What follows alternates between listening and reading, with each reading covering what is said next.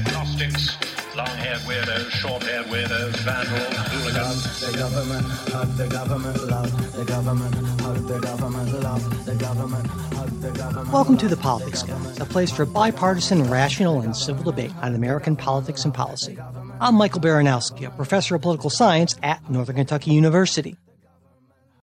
Today, in Part 7 of our Election 2020 series, we'll be discussing the vice presidential debate between Vice President Mike Pence and Senator Kamala Harris, which was held last night, Wednesday, October 7th. But before we get to that vice presidential debate, I want to start us off with the outbreak of coronavirus in the Trump administration. Now, this happened in the wake, of course, of the September 26th ceremony announcing the president's Supreme Court nominee, and a number of officials in attendance have contracted coronavirus.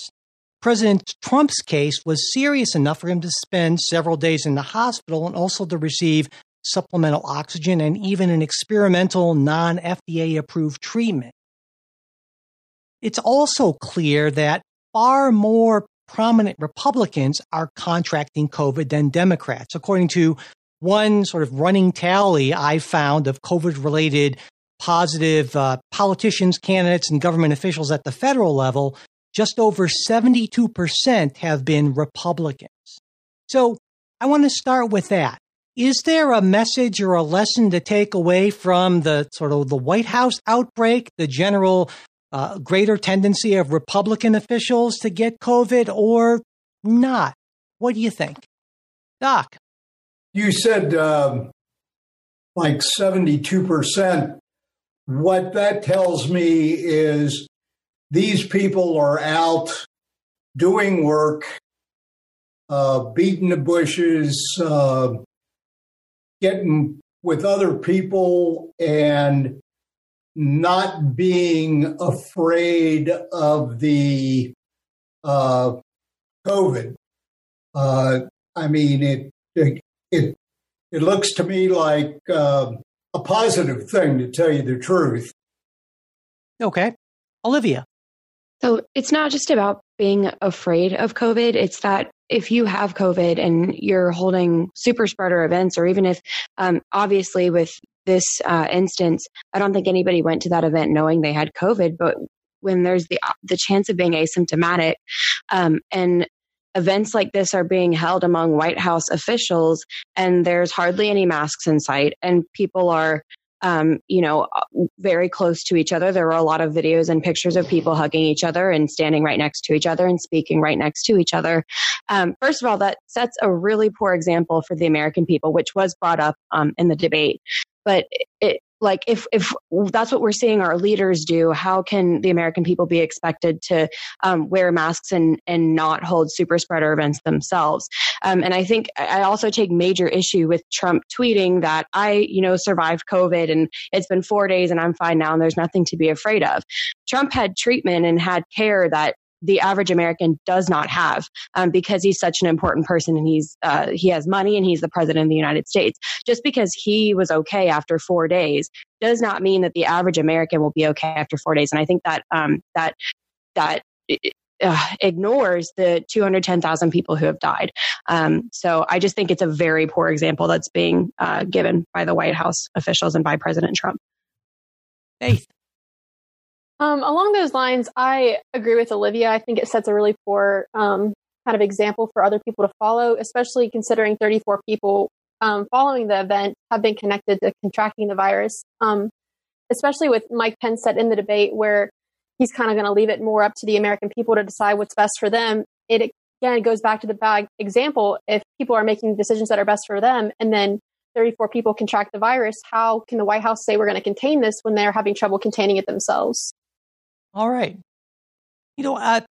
Again, before we move on to the actual vice presidential debate, we actually had some news just this morning, Thursday, October 8th, that the Commission on Presidential Debates, in response to COVID, actually has changed the format of the October 15th town hall debate between President Trump and Joe Biden to a virtual format, in their words, in order to protect the health and safety of all involved.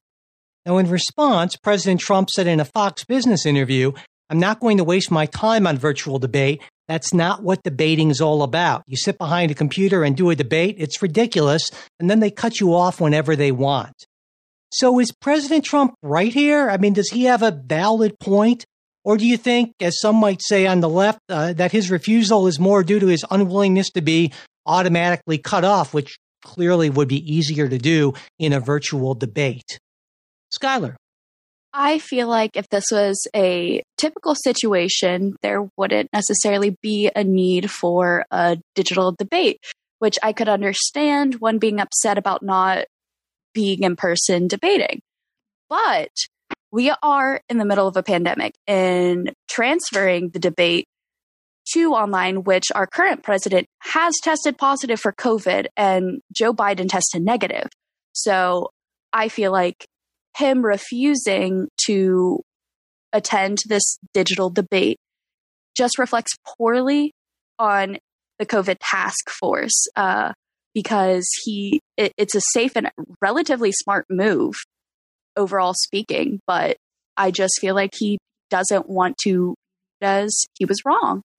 Noah. I kind of feel like it's the best option for the current situation. So I'm going to agree with Schuyler on that. I mean, like, he has tested positive, and as we know, people can still have these symptoms for weeks to come and not even know about it, but then you can still spread the virus. So, I mean, like, with the current situation, I feel like that is the best option, is to do a virtual one. And I kind of do feel like he's like, well, if I can't interrupt, then how am I going to do well in this debate? Like, we obviously know that Trump can debate, but a lot of the stuff that he does is interrupt and say, like, you're wrong, you're this, you're this, you're this, you're that. And so I feel like I feel like he kind of is like nervous, because you have that potential chance. If you're the Zoom host, you can just hit mute right away, and you can mute every single person. So I feel like he might be a little bit nervous and might not have the opportunity to do what he normally does throughout the debate. So I feel like this is his, like, kind of saying, well, we should have it in person because then I have this opportunity. But then again, you could then spread it to other people. And I mean, no offense, both him and Joe Biden are two oldest people to ever be on a presidential ticket. No offense, just because they're older. So if they get this virus, it can be much worse for them than it could be for anybody else. Doc. I think if they had a setup like they did in that debate last night, with the separation between the two people, I think that would pretty much be sufficient, especially if they could cut off the mics of one or another so they don't interrupt so much. But I don't think, I mean, the debate has to be face-to-face, and I kind of look at Trump and think about, you know, I'm a child of the Second World War. I think of Winston Churchill, who was always out there when the bombs were falling and nasty stuff was going on, and leading from the front, while Biden hides in his basement and leads from behind, or tries to lead from behind. Olivia. If Trump tries to, as Doc said, lead from the front, by, I guess, what he's referring to right now is having an in-person debate. The problem is that he's not sacrificing himself. He's sacrificing the health of everybody else that he comes in contact with. We know that he's positive. So we know that he's contagious. And I just, you know, while it might be okay if they sat super far away and had screens up, I just think that's a major risk. And I think everybody's going to be worried about that. And if Joe Biden got, as Noah said, if he got COVID, like what if he didn't survive that? Like, I just think it's way too much of a risk to have a positive president. And it's a horrible example too, to have a positive president debating on stage in public with people and putting other people at risk. On top of that, I know from watching like Fox News and CNN that you can have, like, people don't automatically have to be muted. Like, if that's something that neither campaign agreed to, I have watched a lot of like reporters and like Fox News anchors and CNN anchors arguing over top of the people that they're interviewing. That's possible. I mean, they could do it that way. I just think Trump doesn't want to have another debate right now. I think he knows that he was like laughed at for his performance in the last debate. And I think that he just doesn't want to debate at all right now. All right, let's move on actually to the vice presidential debate. Now, if we think that you would argue that presidential debates don't necessarily matter a whole lot, one would naturally think that vice presidential debates would matter even less. But given the age of the presidential candidates, I think, Noah, you're the one that pointed out that they're both incredibly old, right? And also given the fact that, President Trump has contracted COVID, and we know that, or medical science believes that there are potential significant long-term health consequences from that. Did that make this vice presidential debate, or these two people as, the next vice president, one of them, does that make this more important than in a typical vice presidential debate? What do you think? Faith. I do think, considering the facts around Trump and Biden, where they said that if either one of them were sworn in, well, Trump being reelected, being 74 and 78, and especially considering what Trump has COVID and Biden, if he contracted COVID, could be very high risk. I think it does make a bit of a difference, especially regarding the question that was actually asked, if two of them had had the conversation with either Trump or Biden about how they would kind of do the office takeover, which was actually really avoided. So I think it could possibly play a difference, especially just considering the fact that we are in a pandemic and the age of both the candidates. Okay. Alan. Yeah, I completely agree with Faith. These are two of the oldest presidential candidates in history. Ronald Reagan was 70 when he was sworn in. Whoever is sworn in now will be the oldest president. And we've had a lot of medical advances, and I'd still be a little surprised if either of them died in their term in office, but there is a very real possibility of one of those two candidates on that vice presidential stage stepping up and taking over. And we need to see that they are ready for that. And I think that the idea of this debate is that helps show that. Go ahead, Doc. No, I think, it's very important, because I am of the opinion that Biden, no matter what, is going to resign within a year. He's so old and frail, and I shouldn't say that because I'm older than both of them.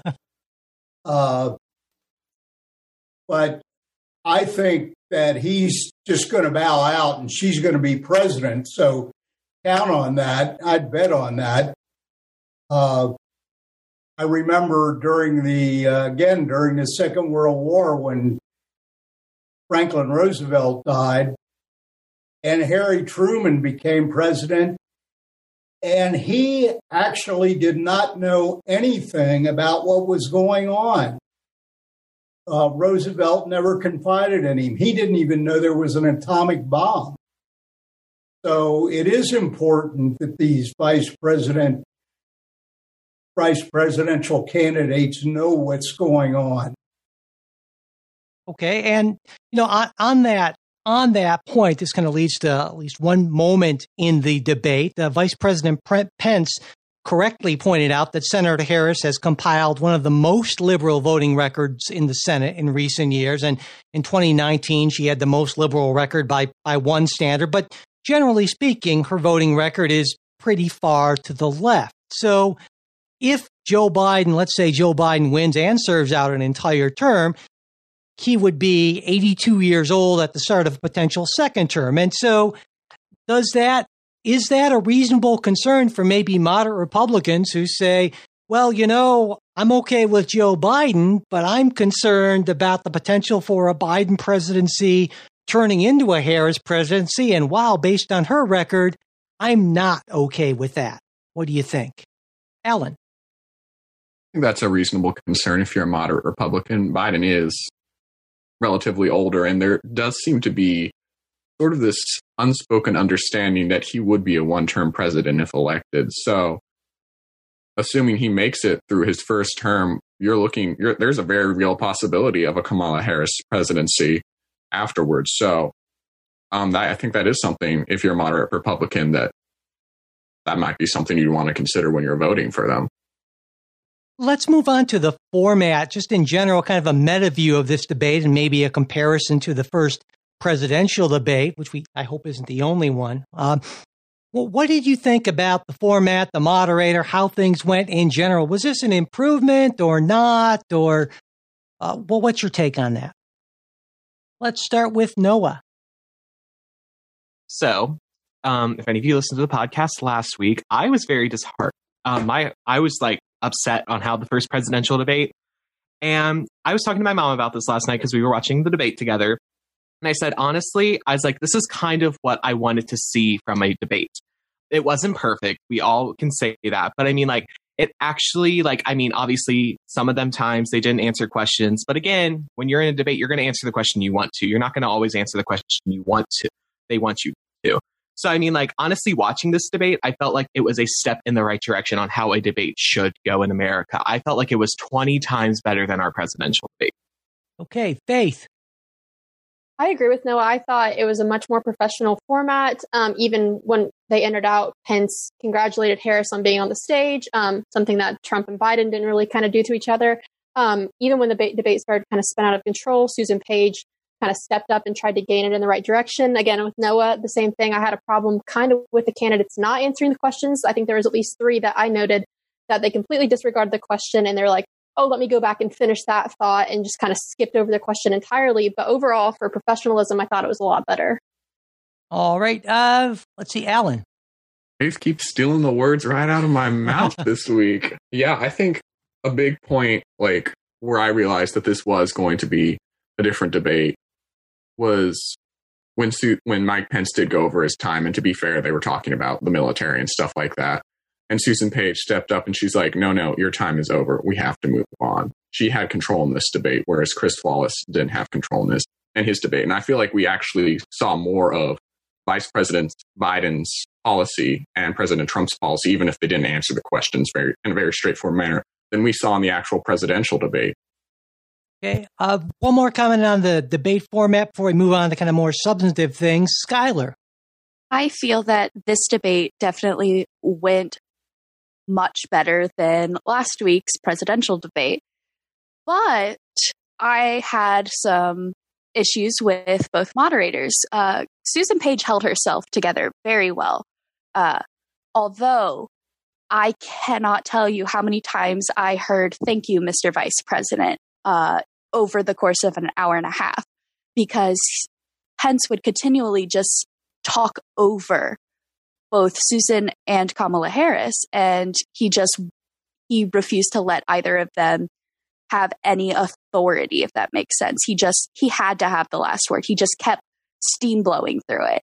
And Susan Page, I feel like she wasn't quite entirely sure how to handle it, as she was only saying, "Thank you, Mr. Vice President. Thank you, Mr. Vice President," every time he would start talking again. And it ended up being almost 15, 30 seconds after all of that exchange, about halfway through the debate, and then he just kept talking because Susan Page just let him go. I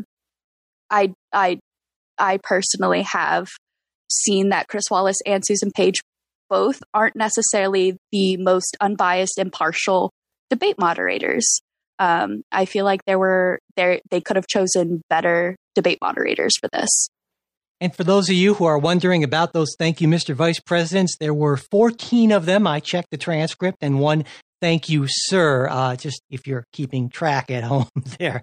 So let's move on, like I said, to more substantive issues. And that's when asked about a COVID vaccine, Senator Harris said, if the public health professionals, if Dr. Fauci, if the doctors tell us that we should take it, then I'll be first in line to take it. But if Donald Trump tells us that we should take it, then I'm not taking it. And in response to that, Vice President Pence accused Senator Harris of undermining faith in a vaccine. Is that a reasonable, is that a fair accusation? What do you think? Olivia.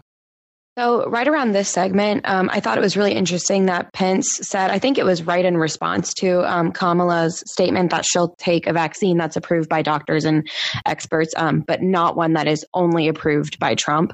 And Pence responded, "Stop playing politics with people's lives," which I actually laughed at, because that's what I think the general consensus is, that we know that's what Trump has done since the start of this pandemic, is play politics with people's lives.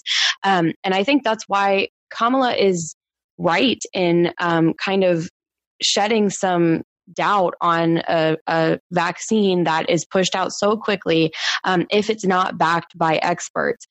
Trump knows that it's going to shed positive light on him if he can have this claim that he got a vaccine out, his administration got a vaccine out faster than any vaccine has ever come out, but it might not be quality. Trump, I think a lot of people would agree, is more worried about his success and his reputation than he is about the lives and the well-being of American citizens. So yes, I think it's true that she is shedding doubt and discrediting the validity of a vaccine, but I think she's right to. But I think there's a very real possibility that a vaccine that comes out this quickly, that Trump pushes, that experts don't push, could have potential major consequences. Okay, Doc. I think if a vaccine comes out and Trump says, "Here, give me a shot in the arm," and he takes it first, that would be great. I mean, that would be just proven that he's confident that it works and should go ahead. I mean, if a vaccine comes out and he doesn't take it, I wouldn't take it either. All right. Noah. Yeah, I have to agree with what Olivia was saying. I mean, Senator Harris basically kind of said what I was thinking last night, that if the public health officials tell me this vaccine is okay, I'll go and get it too.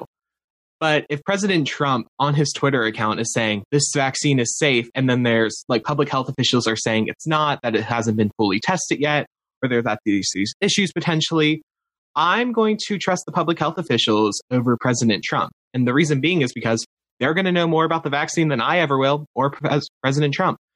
So I feel like what she said last night, I think it kind of was putting some doubt in there, but I feel it was like kind of just like everybody's thought though. It's like, when are we going to trust that their vaccine actually happens? Because I'm waiting for on October 30th for President Trump to say we have a vaccine for COVID-19 on Twitter. I'm waiting for it to happen. That be his October surprise that he gives us, that he has this vaccine, and I'm waiting for that to happen. When asked why death rates in the United States are so bad compared to many other developed countries, Vice President Pence decided not to answer that question. Why do you think that he didn't address that question? And is that a problem in your view? Olivia. So what he did address is, I want to say that his response to that question was something like, well, the experts said that if the Trump administration hadn't closed travel with China and hadn't taken action the way that we did, we would have lost 2 million lives. And they said that even if we did everything right, we would have lost 200,000 lives. That was like kind of his defense. However, he neglected to add that we are still projected to lose at least 400,000 just by the end of December. And that's not even accounting for how many we might lose if the pandemic is still in full force, which we have every reason to believe it will be after December and in 2021. So I think that his response was kind of misleading, but of course he doesn't want to answer why our death rate per capita is so much higher than other countries, because it looks so bad it makes the Trump administration look bad. And I think I think maybe Skylar or Faith was saying, candidates are going to pick and choose what questions they want to answer, and they're kind of going to change the question or answer it in a different way, so as they don't have to, kind of like pleading the fifth, so that they don't have to, say something that makes them look bad and self-incriminalize. Okay, Doc. 2 things. First of all, they're still counting a lot of deaths as COVID deaths that aren't COVID deaths. There's just all kinds of circumstances around that. The second thing is Trump and his government responded to this pandemic. It is very easy for Harris and Biden to play Monday morning quarterback and go, "Oh, you did it wrong." I don't know what you guys do for a living, but I have been in so many situations where I had to jump in and take charge of a situation and got it fixed, and 3 days later was standing in front of 4 directors who were all yelling at me because they wouldn't have done it that way. And who did I think I was? But they weren't there, and they didn't offer any help. And it's the same way. I mean, Biden and Harris can wave their arms all they want, but they weren't on the front line. They're just sitting there trying to second guess and malign everything that Trump and his administration did. Okay, let's move on and talk about a little bit about the Supreme Court issue. Speaking about dodged questions, Joe Biden hasn't said whether he supports adding justices to the Supreme Court. And last night, Senator Harris herself wouldn't directly answer that question. And in response to that non-answer, Vice President Pence said that the American people deserve an answer on that. Do you agree, Alan? I think it would be good for former Vice President Biden and Kamala Harris to verify their position on enlarging the court. I mean, the Republican strategy with the courts has been, they've been playing hardball, I would agree, but stacking courts, that was something. I know Doc talks a lot about World War II in the 30s. When FDR tried to stack the courts, that backfired against him too. It's not a popular strategy, which is the reason they're probably not talking about it. During the presidential debate, I think Kamala Harris's answer was good, which was to shift and talk about how the public should decide who goes on the court. But yeah, I think at some point they're going to need to be straightforward on whether or not they want to enlarge the court. Doc. Yeah, I think if they answer that question and they answer it with a yes, we're going to pack the court, everybody will realize just how really liberal they are. They won't even announce a list of potential candidates.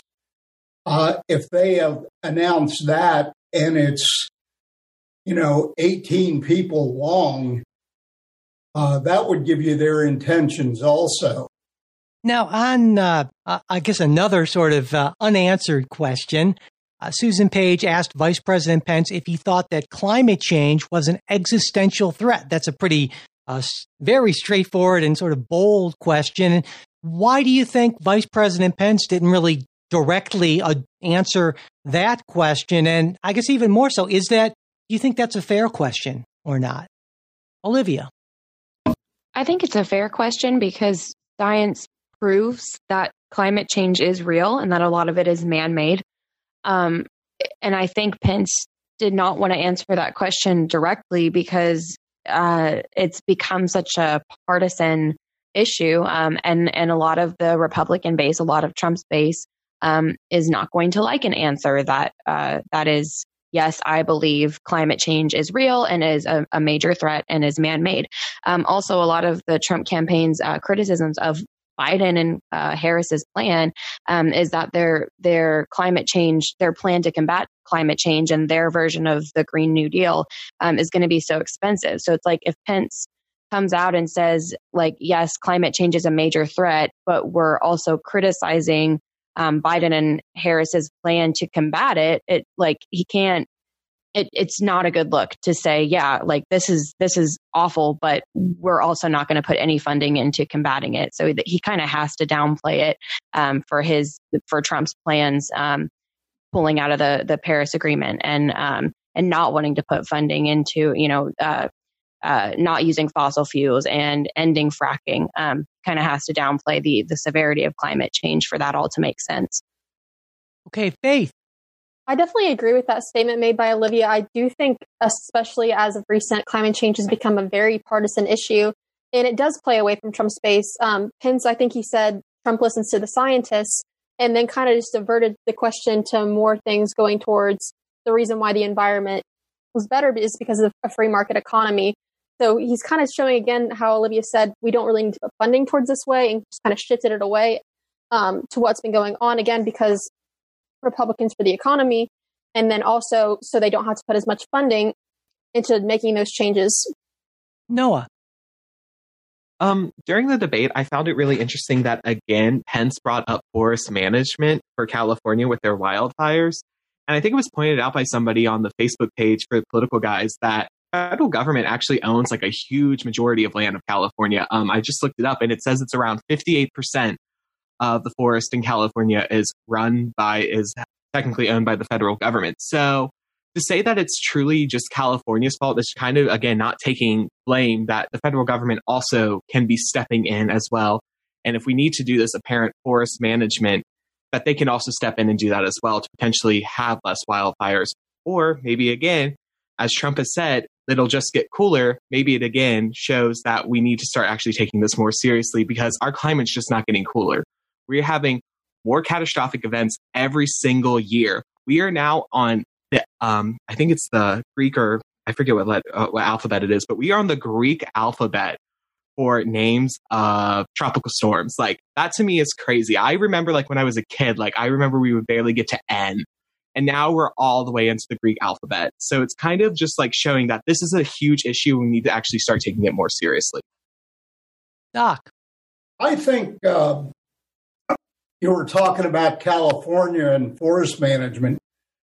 The problem with forest management, even though the government owns forest, people build houses on it and they don't want it managed. They like it beautiful and pristine.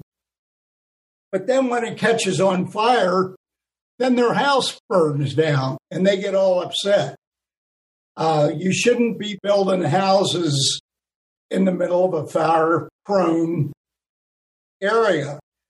So if the government owns that, they should put a stop to that.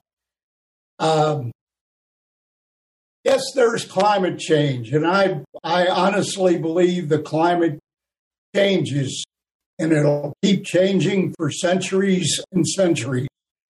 And there's not a lot about that we puny human beings can do about it.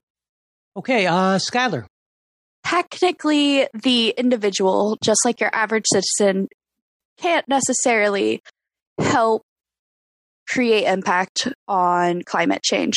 But we have a federal government and multiple corporations that contribute to air pollution and other things that affect our climate. And it has been going on for years. Since the Industrial Revolution, we have been polluting not even the United States, the entire world.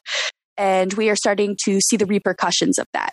We are seeing so many more hurricanes. Like Noah said, we're in the Greek alphabet. I remember back when, in 2005, with Hurricane Katrina, we weren't getting past the middle of the alphabet back then. But now there's been a major hurricane making landfall every month. And we've been seeing an increased amount of wildfires, not just from climate change, but people going out into the foliage and doing gender reveal parties.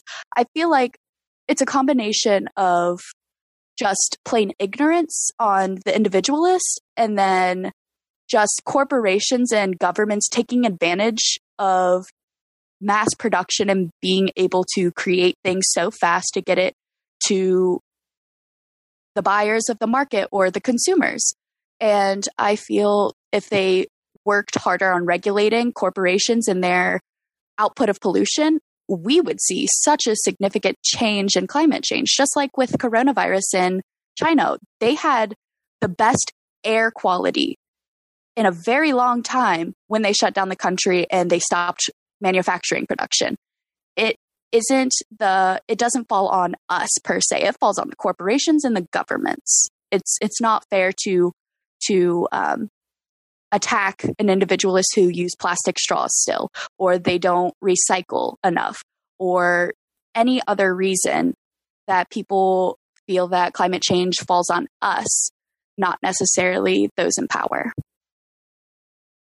So let's move on to talk about law enforcement, which was an issue. And one of the questions that Susan Page asked was about Joe Biden's comments about there being systemic racism and implicit bias in law enforcement. And on that point, Vice President Pence argued that saying that holding these views is an insult to law enforcement. And I wanted to get your thoughts on that. Do you think that that's an insult to law enforcement? Olivia? That really bothered me. How, like, I don't even know where to start. Like, it's just fact. Like, it's fact that systemic racism exists in America. It's not fact that every single police officer has implicit bias. But it's also fact that there are systemic problems within the police force in America. And that's proven by data. A Black person, if we're, I guess, accurately comparing by population, a Black American is 3 times more likely to be brutalized or killed by the police force in the United States. 1 in 3 Black Americans are incarcerated in the United States. Like, it's fact. That does not mean that all police are bad, or that all police are racist, but there is a problem that has to be combated. And Biden and Harris are right about that. There needs to be systemic reform. It blows my mind that Pence and Trump are both trying to, like, say that this narrative about systemic racism is false and that it's like just this radical idea perpetrated by the left. Like, it's factual.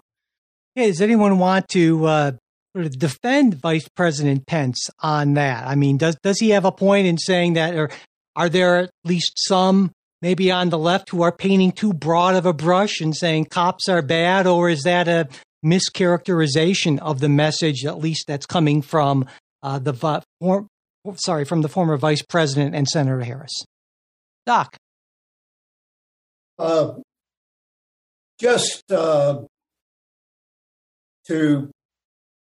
paint a different picture on it,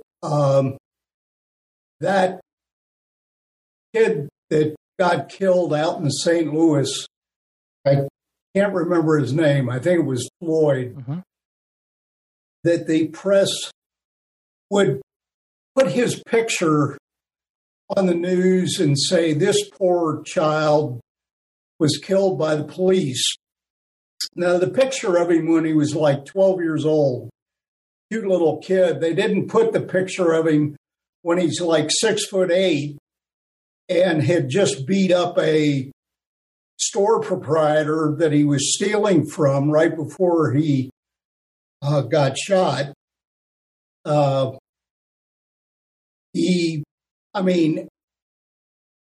Every one of these people who had a problem with the police, first of all, when the police showed up, they did not comply.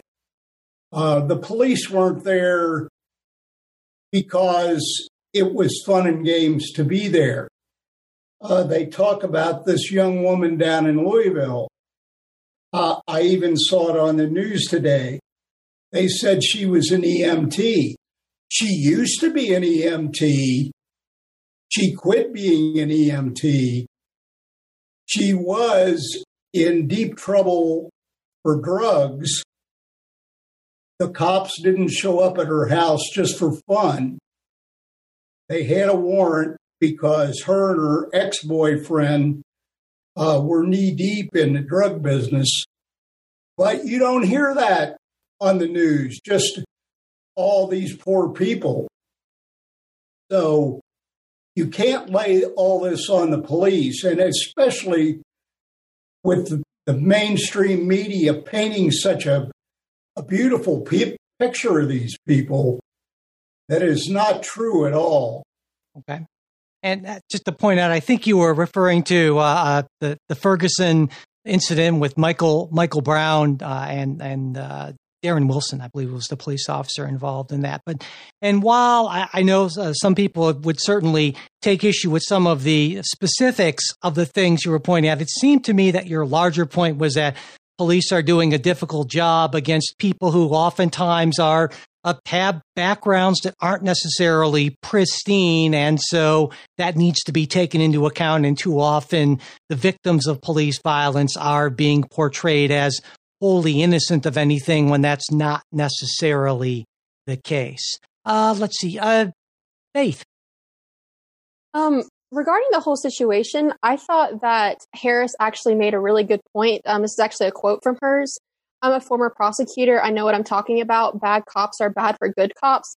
And just her acknowledging, let me continue the quote. We need to reform our policing in America and our criminal justice system. Just the fact that Harris was able to acknowledge, yes, these things are happening. Yes, they need to be addressed.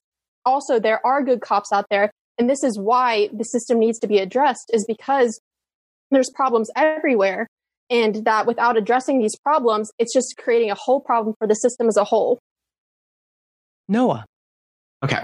So, one of my main things I did like about what Kamala said last night was she was like, do not lecture me on this issue. As a woman who is Black, she understands this way much more than any of us will truly ever be able to understand. I can sit here as a white man and say all this information, but I will never have to experience racism in my life. And one major issue I had with what Doc said earlier was that Breonna Taylor was something with drugs. Her ex-boyfriend had issues with drugs, not her herself. And so you can come on here and say we don't need to paint them as saints. That is true. We do not need to paint every single person here as a saint. Nobody is truly a saint. But to come on here and say just some things that just really irked me. Like, that's the thing that irks me the most. Like, this woman is dead now. And we have to use her as a political ploy just to even talk about this issue. I think the issue now needs to become, we don't need to use people as ploys. We need to use them to show, like, this is an issue. Like, this woman is now dead. Like, she's never coming back. But we are now here at this time and point, and we have to use this poor, innocent Black woman as a ploy to show that this is an issue. And then for people to say that there is no systemic racism, that is the issue I have. Okay. Skylar. To say that the police force isn't inherently racist is false. In the 1700s, when the police force started to be developed, I guess, in the South, our police force was slave patrol. They would hunt down slaves and return them to their owner. So from the very beginning of our country, there's been racism. There's been slavery in our country. You truly cannot argue that there isn't some form of systemic racism stemming from Black people being enslaved in the country that we live in currently. Not that long ago. The Civil Rights Act happened in 1964, less than 100 years ago. I feel like using Breonna Taylor as a political martyr shouldn't happen. It's disgusting that politicians have to use the murder of a Black woman to bring justice to people of color in America, because more often than not, there are acts of racism and inherent bias every time a police officer murders a Black person. Okay. Olivia. I want to go to what Harris said about decriminalizing marijuana and expunging charges for marijuana possession, because that was a major issue that I know a lot of people had with her, based on her record as when she worked for law enforcement, because marijuana is criminalized specifically in the drug classification that it is, to put Black people in prison. You can read all about that. The war on drugs had, whether it was intentional or not, had racist consequences. It disproportionately imprisoned and hurt the Black community.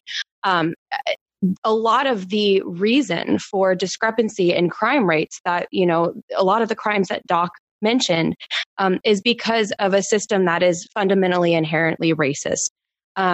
And so I appreciate that Kamala now takes the stance of decriminalizing marijuana, because I'm not even going to get into how marijuana isn't near even as dangerous as alcohol, but it disproportionately imprisons people of color. And to say that I don't care if Breonna Taylor was doing drugs. She wasn't. And whether she was doing drugs and had charges for drugs, different things. But even if she was, like, there was a manhunt against her for drug use, that's not reason to kill her. That's not, I just, like George Floyd, maybe he was on drugs. I've heard that he was on drugs when he was killed. He certainly did not have a clean past, but it wasn't law enforcement's job, and it wasn't their right to take his life, especially in such a torturous way for over 8 minutes. It's like it's not their job to play God. I don't care who these people were and what their past was. I don't care how many, criminal offenses they had in their past or what kind of people they were. They shouldn't have been killed. Resisting, but not in a way that's putting the police officers' lives in inherent danger is also not grounds for killing somebody. I don't know. I just take problem with saying that because people had problematic backgrounds that it's justification for their lives being taken. Skylar. Going off of what Olivia just said, they aren't being employed as police officers to play God. As per our Bill of Rights, everybody is entitled to due process and a right to a speedy trial. Our police officers shouldn't play the judge, the jury, and the executioner. That's what we have seen more often than not in the media. I feel like everybody pointing out, quote unquote, criminal backgrounds or rough backgrounds, that's not grounds enough to take somebody's life. It's not enough grounds for somebody who is responding to a situation that is supposed to de-escalate it, that's supposed to help put it under control, play the executioner while trying to obtain this individual and take them to court where they would get their right to a trial. So we have seen with both Breonna Taylor and George Floyd, just those two examples, they weren't given a right to a trial. Both people have been accused of being on drugs and being caught up with drugs. But multiple sources have come out that neither of them are true to a certain extent. And I feel like putting so much criminalization on drugs itself, it's inherently racist. And it just doesn't help putting people of color with these like marijuana charges. Like Olivia said, weed and marijuana haven't necessarily been as dangerous as alcohol consumption. And I just feel that there's a lot of messiness on both sides when it comes to law enforcement. But I'm really happy to see Harris come forward and mend her previous stance. All right. Now, my bet is that this debate didn't change any of your minds. My sense is that, for the most part, your minds are fairly well made up. But what about for undecided voters who maybe watched some of that? Trying to put yourself in that position. And do you think that this debate, what they heard last night, has the potential of changing their minds? And if so, in what direction and why? Noah. One major thing I really liked about what Harris did last night, and I guess this could actually just go to everybody, was how presidential she actually looked. Like, often not, when Pence was interrupting her, she just said, "I'm speaking, sir." And to me, that's just really important to show, because let's be real. If she would have, let's say, have said something potentially nasty, she would have been painted instantly as an angry Black woman. And so I feel like last night, it truly showed how presidential she can be in a tough situation. A lot of times, I remember back in the 2016 election, a lot of people said, well, we can't trust a woman to lead our country because she might be too emotional. I think last night that showed that anybody can run our country, no matter who you are. I don't even think we should have even had that discussion. But last night, what I watched was a potential vice president candidate be very presidential. And that was what made me happy. All right, Olivia. Yeah, I agree with Noah. One thing that I took from the debate is that Harris was very assertive. And that was a major criticism that people on both sides had about Biden, was that when Trump would interrupt him and talk over him and bully him, Biden just kind of took it, and he would kind of laugh and shake his head. But Harris was much more assertive. And so for the people, especially on the right, who are saying that if Biden is this submissive against Trump, how is he going to be with foreign policy? I think, Harris kind of adds to the ticket and showing that she is at least very assertive.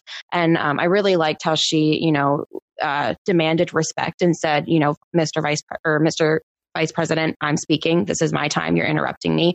And when I think it was at one point, Susan Page said, I would like your response, but in a shorter response than what Pence had. And she said, no, I deserve the same amount of time as him. I really liked that she asserted herself. She didn't back down. But I think Pence, honestly, I think he made some really strong points as well.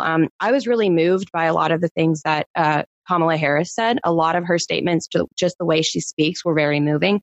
But I will give Pence some credit when he brought up, what was her name? Kayla Mueller, I think. Mm-hmm. Yes, Kayla Mueller, who was killed in Syria. He had a really strong point on that too, when he brought up how a lot of people believe that if Trump had been in office when she was captured, that she would have made it home alive. So, that was kind of moving to me too. I didn't know that story either. Is it going to change my mind? Absolutely not. But, I think there were some strong points made in this debate that we kind of didn't really see all that much in the presidential debate. All right, Alan. Yeah, as for changing minds or helping undecided voters to make a decision, I don't think that debate will accomplish that because both candidates came very prepared. Mike Pence, as always, I believe he's an incredible debater because he managed to wipe the floor with Tim Kaine and he held his own against a lot of very fair accusations from Kamala Harris. And as for Kamala, unlike Tim Kaine, who in 2016 came off as too aggressive, I don't believe she came off as too aggressive. I believe she also managed to hold her own and get her points across. Now, granted, both of them, as we've been saying numerous times, didn't really address a lot of the hard questions. And I feel like that's why undecided voters may still be undecided after that debate, because we didn't really learn too much about these candidates other than what they wanted us to know. All right. Skylar. I definitely agree that this debate didn't necessarily help undecided voters. I feel like this just pushed everybody back into their partisan corners, mainly because last week it was kind of a train wreck. And then this week it went a little bit more smoother. But like Alan had said, they both came prepared. They knew what they were going to talk about beforehand. They prepped. They tried to get their facts, and they had statistics and articles, like reputable articles and research groups that they would reference. And I feel like they definitely took way better preparation. But with them being so vastly different on the political spectrum, because here you have Pence, a very right individual that is very anti-LGBT, very conversion therapy esque, and then you have Kamala Harris, who is starting to come more around to decriminalizing drug charges and erasing student debt, a lot of more socialist policies that you wouldn't have seen from her a couple years ago. And I feel that it's just really pushed people apart rather than helping make a decision. Okay. Doc. Harris, when she was second guessing the Kentucky Attorney General on the outcome of what the grand jury did, I thought that was wrong, that she should be second guessing him. When you get back to, she decriminalizing marijuana, forgiving debt. I mean, it's almost like the woman has no moral compass. I mean, let's decriminalize everything. Let's forgive all your debt. You have no personal responsibility. I'll just wave my hands and make everything go away, and then you'll all be happy. That's the way she comes across to me. Okay, and the final word today will go to Faith. Go ahead, Faith.